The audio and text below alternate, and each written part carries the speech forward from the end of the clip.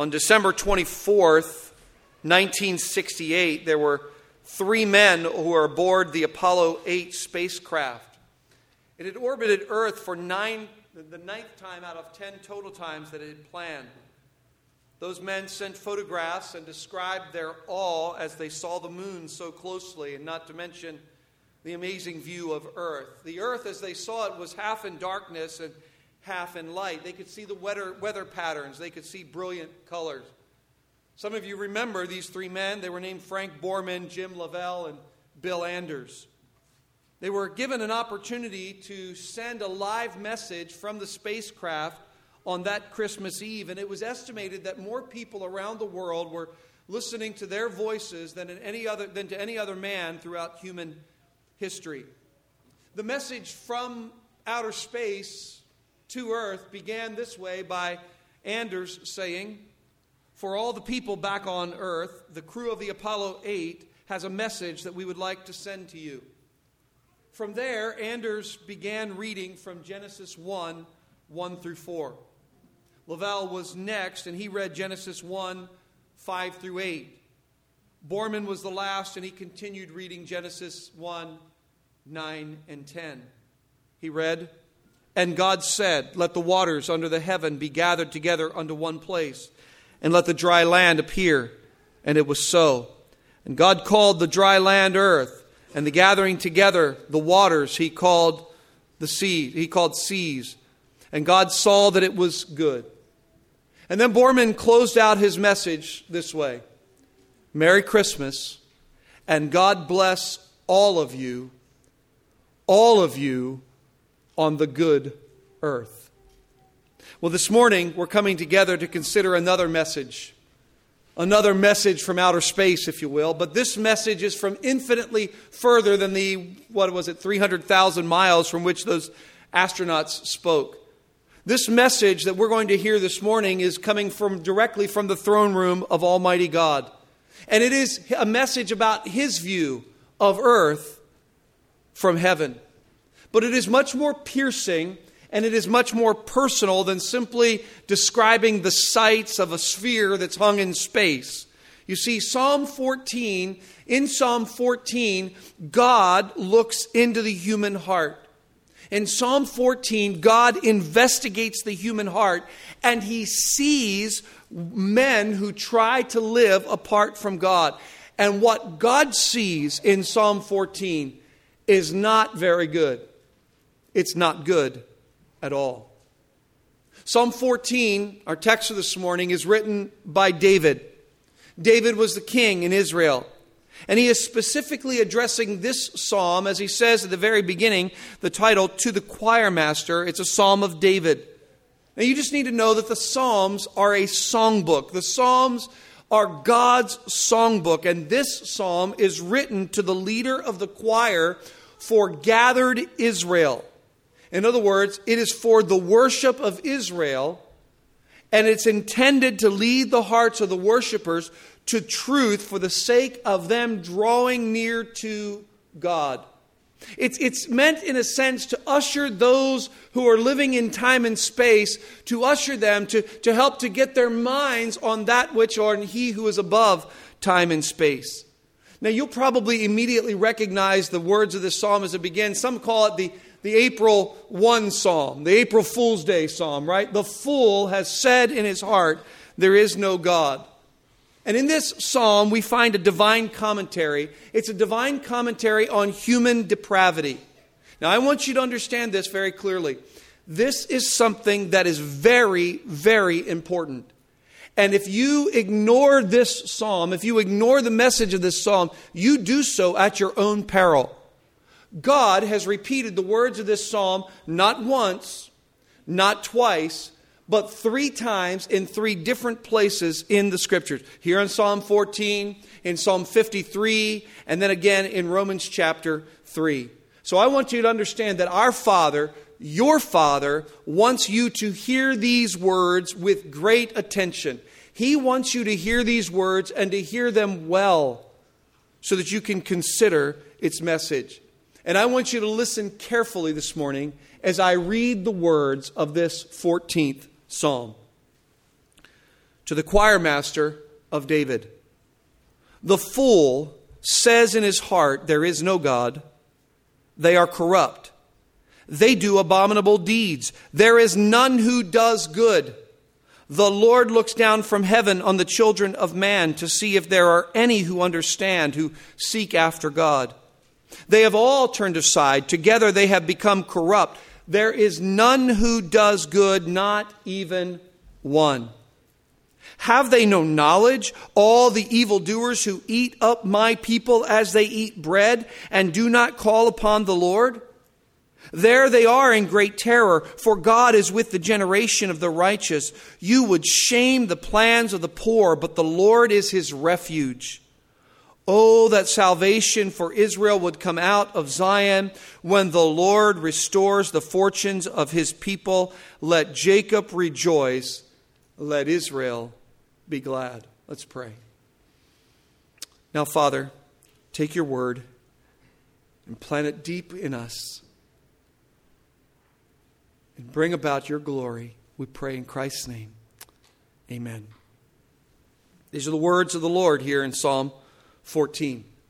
Now, I want to help you to understand Psalm 14 this morning, and in order to do that, I simply want to point out to you three parts of this psalm, or three components that make up this psalm. You see, this psalm is all about not only giving us insight into the human heart, as it is apart from God, but this psalm is causing us to see the essence of true worship. And that's what we're going to do this morning. We're going to discover the three components to this psalm, which will not only give us insight into the human heart as it is apart from God, but will cause us to see the essence of true worship. What are those three components? Well, divided this way. Starts off, divide them with verse 1, and then 2 through 6 is the second, and then verse 7 is the third. In verse 1, we'll notice that there is the declaration of the fool. You see it very clearly there, the declaration of the fool. And then in verses 2 through 6, we'll notice the investigation of God. Really clear again, very, very plain. And then in verse 7, the supplication of the righteous. So these three components make up this psalm: declaration, investigation, and supplication. Let's look together again at verse 1 at the declaration of the fool. Now, our mind is immediately catapulted to think about, to consider this very first character in this psalm. He's called the fool, the Naval. That's the word that refers to one who has no sense of wisdom whatsoever. The word is actually an adjective. It's a descriptive word. It is describing one who is morally dense. The fool, that's what a fool is, a morally dense person. This person is happily bereft of any moral wisdom. Now, listen, when you talk about the fool, when the fool is spoken of here in the Scriptures, it is not an immediate reflection on one's intellect, but it is a reflection on one's morality or lack thereof. The Bible tells us in Proverbs chapter 1, verse 7, the fear of the Lord is the beginning of knowledge, but fools despise wisdom and instruction. And that's really what David wants to underline in this psalm. Remember, he's writing this, he's giving it to the choir master for gathered Israel. So I imagine that the choir would be singing this as Israel is gathering. For what purpose? I believe it is to underline, first of all, the purpose that the gathered worshipers would remember these things about the fool so that they don't go in the same way. David wants the gathered worshipers in Israel to understand the fool and the way of a fool so that they can avoid it. But more than that, I think David is calling attention to what fools do and what fools say in terms of their character, so that they would understand, the gathered worshipers would understand, maybe there was a particular point of application in their lives. In other words, maybe he's reflecting on those fools who have chosen to do harm to God's people. Maybe right now in Israel there was something going on that was causing the gathered worshipers to be a bit fearful, to be a bit wondering, because the fools were acting foolishly in Israel and they were trying to bring harm to God's people. And Psalm 14, my friends, is giving the gathered worshipers an eternal perspective on the things that are happening in their lives at that very moment. And that's what he's doing for us. He's giving an eternal perspective on these things. He wants people to understand God's perspective on these fools. Now, I realize that you might be wondering about all of the foolishness that is taking place all around us everywhere. I mean, it's just being paraded, isn't it? We live in a day and age where foolishness and fools are paraded around and absolutely celebrated. How would we summarize fools and foolishness in our days? I don't know that there's a fitting summary of that which is accepted and celebrated in our society today. But just imagine the voices that you've heard just this week. You've heard the echo of the fool who contends that sexual relations outside of God-ordained marriage is actually good. You've heard the insanity of thinking that a man can become a woman. To the absurdity of celebrating sodomy. And then listen, foolishness descends to the dark depths even of an insistence that babies ought to be slaughtered in the womb. This is a day and age of fools and foolishness. And I find what we need is some divine perspective. Some divine perspective on these kinds of things. Why? Well, so that one, we'll keep away from fools and foolishness. We need to learn to keep away from fools and their foolish ways. But we also need this divine perspective so that you and I don't lose heart in these days. So that we find God's perspective by revealing the declaration of the fool. What does the fool say? The fool says in his heart, there is no God. They are corrupt. They are abominable. They do abominable deeds. There is none who does good. Look at the declaration of this fool. And you see how he makes this declaration internally. Do you see how that's emphasized? The fool has said where? In his heart. That's the essence of the fool. It's to say in the heart there is no God. That is to live as if God does not exist. Friends, this is a matter of the heart. This declaration comes from the heart. It is a matter of the nature of man.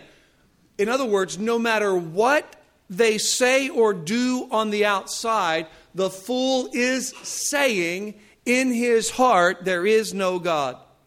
You know this. There are many people who say one thing with their mouth and another thing in their heart. This is referring to the inner part of man, the will, the mind, the affections. It's what we call being a practical atheist. It's one thing to say with the mouth, and it's another thing to say something opposite with the will. And we've encountered this all the time. I mean, in pastoral ministry over the last nearly 30 years, I've heard people say, oh yes, I believe in God, yet the denial of that same reality in the life that is lived, which is exactly Paul's point in Romans chapter 1. Even though they know God, they what? They do not worship Him as God. And that's an accurate description for foolishness. The kind of living that is foolish living is the living that knows something but denies it internally. To which someone might say, I don't like that. I don't like you calling me a fool. To which I would respond with two things. One, I'm not calling you a fool. God is. I'm not the editor. I'm just the paper boy. But second, what I would respond is this. When a person says, I don't like that, and I'm not going to change no matter what you say, that is exactly fitting a fool. Because the Bible says, a fool takes no pleasure in understanding, but only in expressing his opinion. Proverbs 18:2. Proverbs 1:7. Fools despise wisdom and instruction.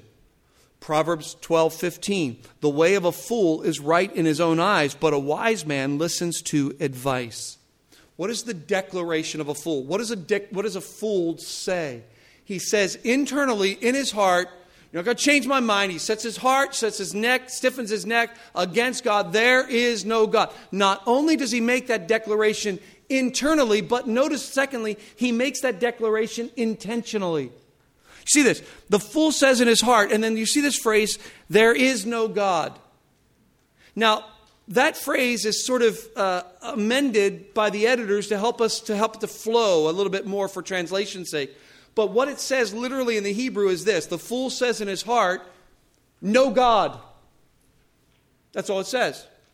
No God. The fool denies God in spite of what he actually knows.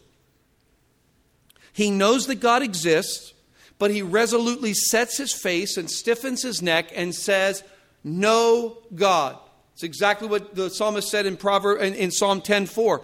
In the pride of his face, the wicked does not seek him. All his thoughts are, there is no God. This is the intentional denial of God. One man said it's like this: being at the dinner table and somebody passing the potatoes or the Brussels sprouts and you wrinkling your nose, turning your face and saying, "No potatoes," or "No Brussels sprouts." That's what the fool does when it comes not just to the existence of God, but even more so to his authority over life. He closes his eyes, wrinkles his nose, turns his head, stiffens his neck, and says, "No, God." That's what God sees from heaven. This is God's view from heaven, God's view of earth from heaven, as he looks in and peers into the heart of man. And he peers into the heart of this fool who is making this declaration internally and intentionally. But not only that, he's making this declaration immorally. Let me just look at the text. He says in verse 1, they are corrupt. You see the immoral nature coming out here from the heart. They are corrupt. They do abominable deeds. There is none who does good. This is the condition of the human heart apart from God. It is immoral in nature. The human heart that denies God is the foundation for all corruption. That was emphasized in Genesis chapter 6. You remember? The Lord saw that the wickedness of man was great in the earth, and that every intention of the thoughts of his heart was only evil continually. The earth was corrupt in God's sight. The earth was filled with violence, and God saw the earth, and behold, it was corrupt, for all flesh had corrupted their way on the earth.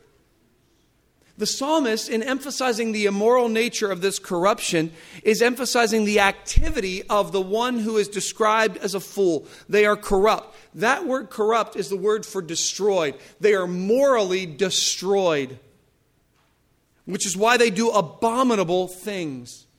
You know what abominable things are, right? You've heard of the abominable snowman, right? The hated one, the one that everyone despises. God says they do abominable works. Now, I realize in our day and age that we don't like to speak about God as abominating anything or anyone, but just listen.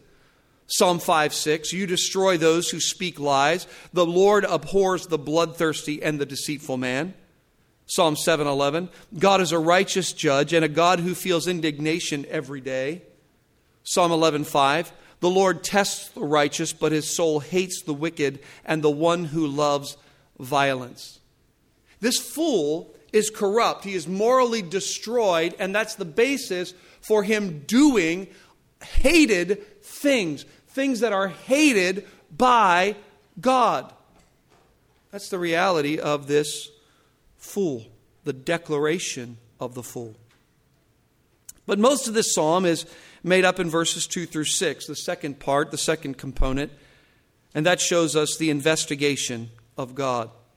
You see how it's involving here God's investigation. God, the Lord, Yahweh, looks down from heaven. He condescends in order to see exactly what goes on. In this song, now remember, this psalm is written by David for the gathered worshipers in Israel. And one of the things that he wants those gathered worshipers to know is that God is not unseeing. God is not ignorant. God is not uninvolved in the matter. But rather, he condescends to look with divine eyes on the condition of the human heart. He's not going to miss anything. He sees exactly what's going on. He wants the worshipers to know, you see all this foolishness going around? Yes, well, you're not the only one who sees this foolishness. God sees it, and he has something to say about it. What does God see? What does the investigation of God turn up? Well, first of all, it turns up depravity. Verse 3, he sees their depravity. They have all turned aside. Together they have become corrupt. There is none who does good, not even one. They have turned aside. That is, they have followed their own ways. Like sheep, Isaiah says, we all have gone astray. Right? What does God see? God sees the depravity of human hearts such that they have all turned aside, and together they've become corrupt. Now, the Apostle Paul uses this verse in his treatment of the doctrine of total depravity in Romans chapter 3. And he uses a word there for corrupt that speaks of spoiled milk. Spoiled milk. Now, question. How much milk needs to be spoiled before it's spoiled?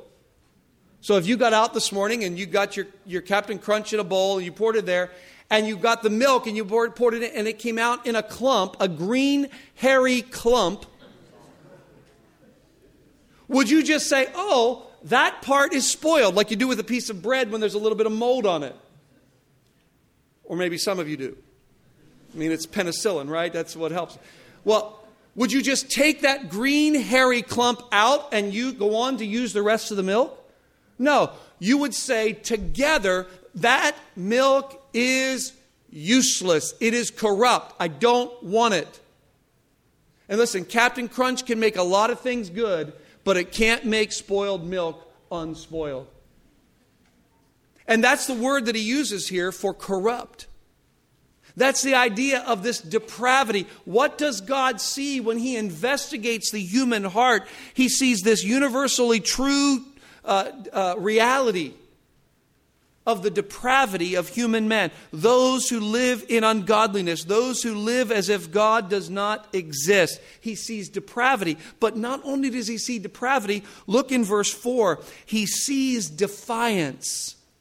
He sees defiance. See this question? It's almost as if God is shocked as he's making this investigation. Have they no knowledge? Are they ignorant? All the evildoers, what are they doing? They're eating up my people as they eat bread, and they do not call upon the Lord. These people are so... Are these people just mentally incapacitated? Can they not be held liable? No. God says they are absolutely held liable. They are absolutely responsible. Remember, this psalm is meant for the gathered worshipers to consider those who are even at that moment exalting themselves against God. They're exalting themselves against God's majesty and God's holiness. How so? They are opposing all that is good and all that is right and all that is upright in God's sight. They're seeking, he says, to consume God's people. And that's really the issue here for David. Something is going on in Israel where there are enemies who are coming against the people, and they're seeking to afflict the people of God. They want to oppose God wherever they can. They want to oppose God's people wherever they can. And the picture is very vivid. They eat up my people as they eat bread. How do you eat bread? You tear it up. And bread, especially in this culture, is always on the menu. There's never a time where it's not fitting time to have bread with your meal. And that's what he says about these ungodly, unrighteous fools. They are eating up my people like they eat up bread. That's their only reason for existence. And I think that's what calls David to take up his pen. It certainly fits the narrative of the previous Psalms. In fact, if you look at the previous Psalms, you will find that there is an enemy, according to chapter 9, verse 6. Who has refused to repent, according to chapter 7, verse 12. Who loves arrogant wickedness and deceit, according to chapter 5, verses 4 and 5. Who causes the righteous to weep, chapter 6, verse 8. And pursues them in order to destroy them, chapter 7, verse 1. They plunder the poor, chapter 12, verse 5. And afflict the needy, chapter 12, verse 5. They are prowling around, exalting everything that is vile, chapter 12, verse 8. Which makes David in chapter 13, verse 1, cry out, "How long, O Lord, will you forget me forever?" These fools are defiant. They want to oppose God wherever they can. And God wants the worshipers to know, who are gathered together, he wants them to know that he sees this defiance. It has not missed his investigation. But not only that, He sees their depravity and he sees their defiance. But you notice in verse 5, he also sees their dread. Look at it. There they are in great terror. Why are they in great terror?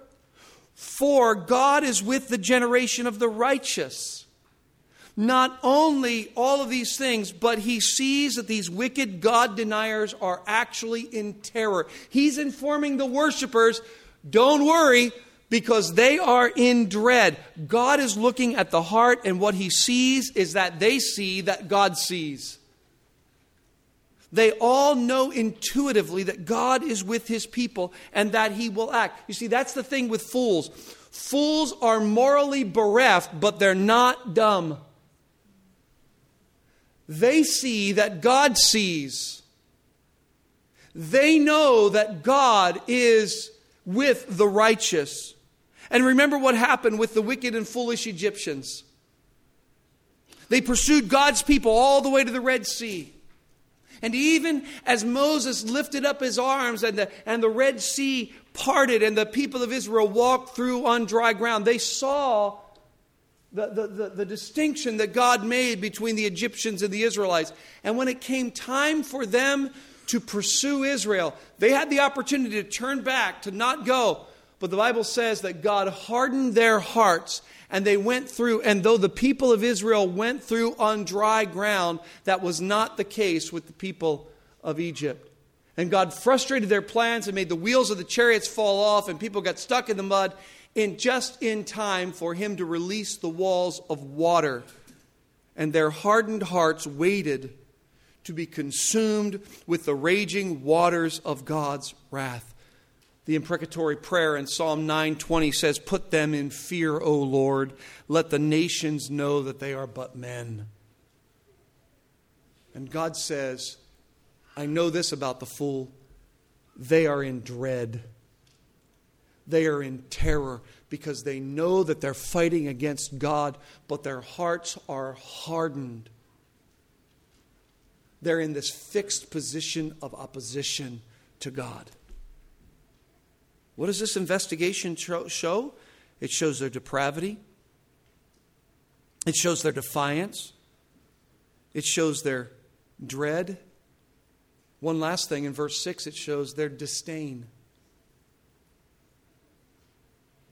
You would shame the plans of the poor, but the Lord is his refuge. He's speaking to the fool.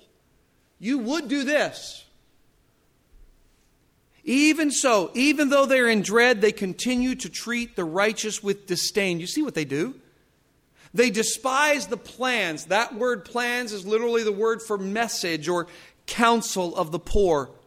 They just can't stand that those whom they oppress take shelter in the truth of God. And they, the fool, disdains that.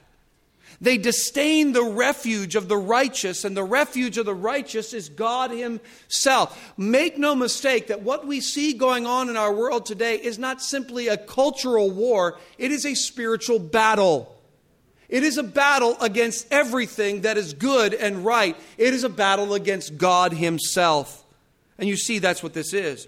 All of the wickedness and the vile foolishness that is paraded and celebrated around us, all of the hatred that is spewed on everything that is good, is actually disdain for God. It is disdain for Yahweh. It is turning the nose to the refuge of Yahweh. Anything that's good and anything that's admirable and anything that's honorable and godly in this day is held in disdain and increasingly will be the subject of the attack of the godless. That's stunning to me that David would pen this psalm and use it to be sung by the choir for the gathered worshipers. This is not exactly the stuff of great hymnody. This is not the stuff that makes you leave the service in awe and wonder as you've had time to think about the declaration of the fool and the investigation of God. At least not yet. Praise the Lord that he doesn't stop with verse 6. That he goes to verse 7 as well, from the declaration of the fool to the investigation of God. And then he finishes with the supplication of the righteous. All of this psalm is leading to this conclusion. All 6 verses are pointing to verse 7. We have most often made verse 1 the focus of the psalm, but it is indeed not the focus of the psalm. This psalm is focused on verse 7. The conclusion is really what this psalm is all about. This is the song in Israel is all about verse 7. Look at it again. Oh, that salvation. You see this supplication? Oh, that salvation for Israel would come out of Zion. When the Lord restores the fortunes of his people, let Jacob rejoice, let Israel be glad. This is why David wrote the psalm. He wrote the psalm to get to this prayer of the gathered worshipers. It's why we're studying it today. Everything points to this grand conclusion in verse 7, which is what? It is this supplication, this petition, this prayer in which this psalm culminates. What is he praying for? What is the supplication about? Well, notice it is about, first of all, redemption. This is amazing to me. If I were just sitting here with a Hebrew text and trying to translate this verse, I would translate the first words of this verse this way. Give Yeshua. You hear that word, right? Yeshua. Joshua. It's a word that means God's salvation. Give God's salvation right now. Which is why the angel told a carpenter named Joseph in Matthew 1:21, he said, you shall call his name Jesus, for he will save his people from their sins. This Joseph was the one who took Mary as his wife, but did not know her until she gave birth to her firstborn son. And when she did, he called his name Jesus, Matthew 1:25. Jesus, which is the Greek equivalent to the Hebrew, Yeshua. I don't think that it's a stretch to say that the prayer of Psalm 14 is a prayer for God to send Jesus. It's a prayer for God to send his salvation. It is a prayer for redemption. The prayer of the afflicted in this psalm is not a prayer of reparation. It's a prayer of redemption. Send Jesus. God, send your salvation now. It's not only a supplication for redemption, but you notice it is a supplication for return. Oh, that salvation for Israel would come out of Zion. The only place from which salvation can come is from Zion. It can only come through God's chosen people. It can only come through Israel. I'm not ashamed of the gospel, Paul said, for it is the power of God unto salvation for everyone who believes, to the Jew first, but praise God also to the Greek. It's not only a prayer for redemption, it's a prayer for return or for restoration when the Lord restores the fortunes of his people. Now, in the sphere of this psalm, the psalmist was looking for the coming of Messiah. He was looking for God's salvation, for Yeshua, the Messiah, the anointed one, God's salvation. In that coming, for which the psalmist was longing, he could only see the day of the Lord's return. And he saw that when the day that Yeshua comes, when the day when God's Messiah comes, when the day when God's salvation or God's redemption comes, that the Lord would then return and restore or reverse the captivity of his people. That was, remember how the disciples kept asking Jesus, will you at this time restore the kingdom to Israel? They had no idea, and the psalmist had no idea that there would be not just one coming of the Messiah, but a second coming of the Messiah. Now, in this instance, perhaps David is away from Jerusalem. Maybe it's during Absalom's rebellion, and he was looking toward the day when God would make everything right, when God will restore, when God will take me back to Jerusalem, when God will send his Messiah, when God will send his salvation.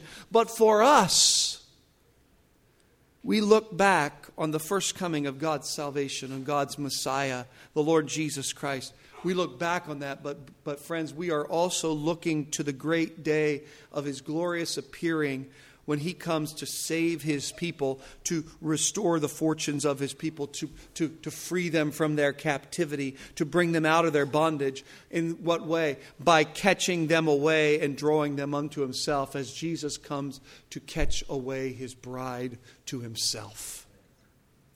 And that's what this psalm is all about. It's all about redemption and restoration. Here's what wicked people are doing. God says, don't lose sight of redemption, of restoration, and of rejoicing. Let Jacob rejoice. Let Israel be glad. David did not want the worshipers to be in a state of misery and discouragement and depression because of the fools and their foolishness being paraded and celebrated in Israel. He did not want those worshipers to be in a state of misery, to be in a state of discouragement, to be in a state of depression. He wanted them, even though they were in the midst of the wicked, to look forward to the fulfillment of God's promise and to be filled with joy. You see, even though fools say, "No, God," He is not at all limited by their rebellion. He will certainly fulfill everything that He has said, and He will surely bring His kingdom. Though the nations rage and the peoples plot in vain, the kings of the earth set themselves and the rulers take counsel together against the Lord and against His anointed, saying, "Let us burst their bonds apart and cast away their cords from us." He who sits in the heavens laughs.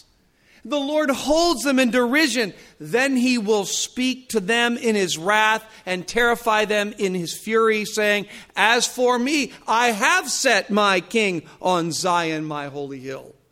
So friends, kiss the Son, lest He be angry and you perish in the way, for His wrath is quickly kindled. But blessed are all those who take refuge in Him. You see, this psalm is telling us that genuine worship revolves around the promise of God to bring His salvation through the only means that He says possible, and that is through His Son, the Lord Jesus Christ. That true worship revolves around the redemption of Christ. True worship revolves around the restoration, the kingdom, and rejoicing in that. True worship is not at all hindered by the foolishness of fools, though they abound. You see these components of the psalm: declaration, investigation, and supplication, all with the intent of showing us, driving us, ushering us to being the valet. The Psalm 14 is our valet, leading us to true worship.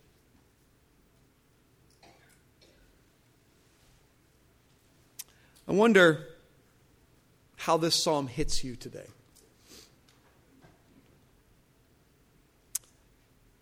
Maybe you can say, I've been convicted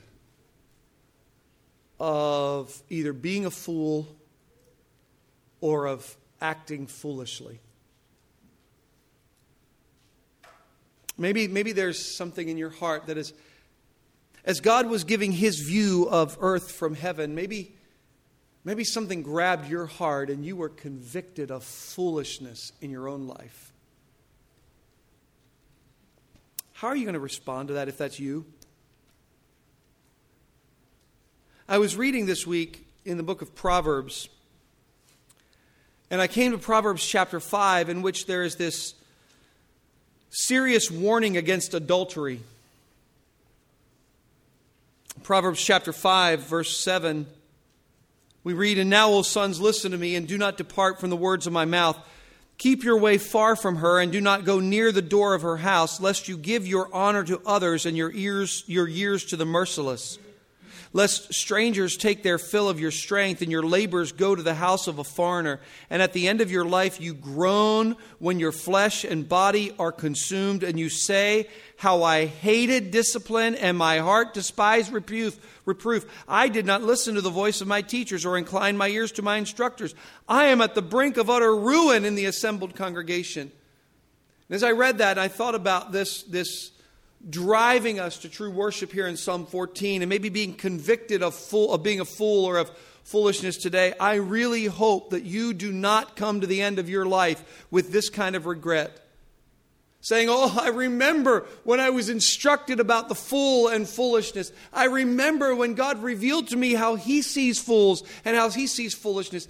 And you did not repent. So I want to say to you today, if you are convicted in any way in your life of an issue of foolishness or certainly of being a fool, I want to plead with you today to turn and repent now. Do not allow yourself to come to that last day when you are in regret.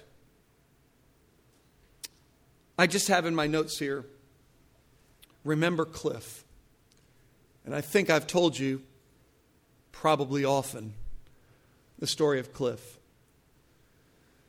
A number of years ago, I got called to go and visit this man named Cliff. He was in the hospital and just found out that he had cancer. And it was so bad that the cancer had actually paralyzed him. He couldn't move. And I went into the hospital room there at York Hospital in the intensive care unit. As soon as I walked in, Cliff looked over at me and he said, I don't like preachers very much. And I said, well, nice to see you. How are you doing as well, I said, okay, well, I'm just here. And I tried to make some small talk, which didn't go that very far. And I just said, Cliff, can I pray with you? And I don't remember if he said yes or no, but I just uttered a quick word of prayer and then I left. It was clear that Cliff didn't want me to be there. Maybe 3 days later, his son-in-law called me and said, Cliff has been moved. He's moved to a rehab hospital. He really wants you to come see him. And I said, I don't think he wants me to come see him. I think you want me to go see him. He said, no, Cliff asked specifically for you by name. And this time when I went in to visit Cliff, before I even got into the doorway of his room, he looked at me and tears filled his eyes and he began sobbing. And he said, I need to be saved. I need to be saved. And something happened that day in that room there. Cliff bowed his heart and bowed his head and received the Lord Jesus Christ as his Savior. And I am telling you, instantaneously, it doesn't happen like this for everyone all the time, but instantaneously he went from sorrow to joy. From being a stodgy old mule to being a child of God. And he began to, he was able to come home, and though he still couldn't move, still couldn't walk, he began to eat up the Word. He began to pray, and there was such joy in his heart. Something happened, and I keep thinking, I don't want any of you to be Cliff number one. When you come to the end of your life, and you look and you want nothing, you stiffen your neck to the things of God. I want you to be Cliff number 2, where your heart is soft and you don't come to the end with regret. I wonder if you've been convicted. I wonder if you're comforted because you see what you've been saved from, brothers and sisters. I mean, it's enough that we see all of this foolishness going on around us and parade, but realize we're not in that parade. Praise the Lord. I'd be there if it weren't for the Lord Jesus Christ. And brothers and sisters, number 3, just as you think about this, I'm going to remind you, there's a day coming. Our society wants to talk about inequity and injustice and reparations and all this kind of nonsense. What God says we need is not reparations. What God says we need is a new day. And that new day will be ushered in when the Lord Jesus Christ himself comes again. And all will be well. Let's pray.